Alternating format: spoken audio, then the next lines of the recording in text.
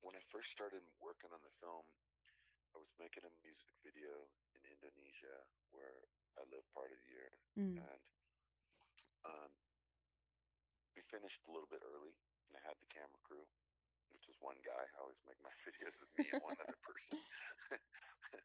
And I said, John, my friend Robin Lim just lives, a few clicks up the road. Let's go interview her, and got all your camera gear. So we went up there and we tried to find Robin, and she said, hey, yeah, I called her.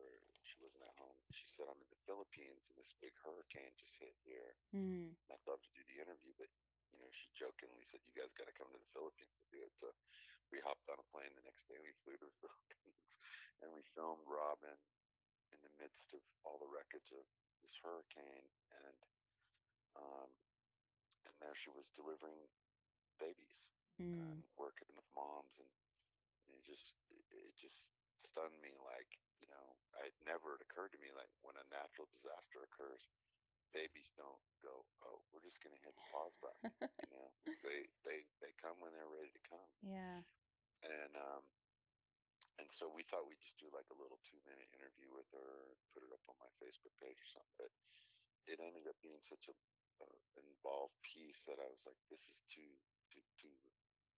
powerful to just put it up like that. And so we sat on it for a while, and then over the years I started meeting people along the way um, who were inspiring me.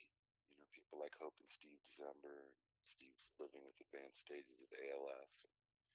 How his wife is his caretaker and lover, and how the two of them support each other, even though Steve can't move, can no longer speak, and can only communicate with an eye reader, like a a computer eye reader. Mhm.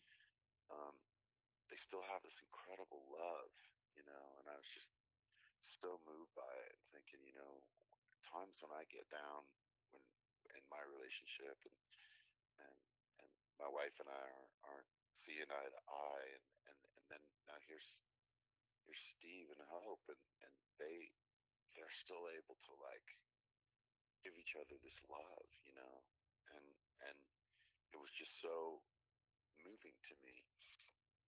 So I started collecting all these stories that were moving me, and then at when I had it all cut into like an hour-long film, my wife said to me, she goes, these stories are really powerful, but unless you tell your story of how they changed you, it it doesn't, it's not ringing for other Mm. people as Mhm. much as it is for me, because I know your story. She was saying to me. So Mhm. that's what we did. We went through and told my story and how these people had affected my life, and how the way I grew up and the way my music has evolved.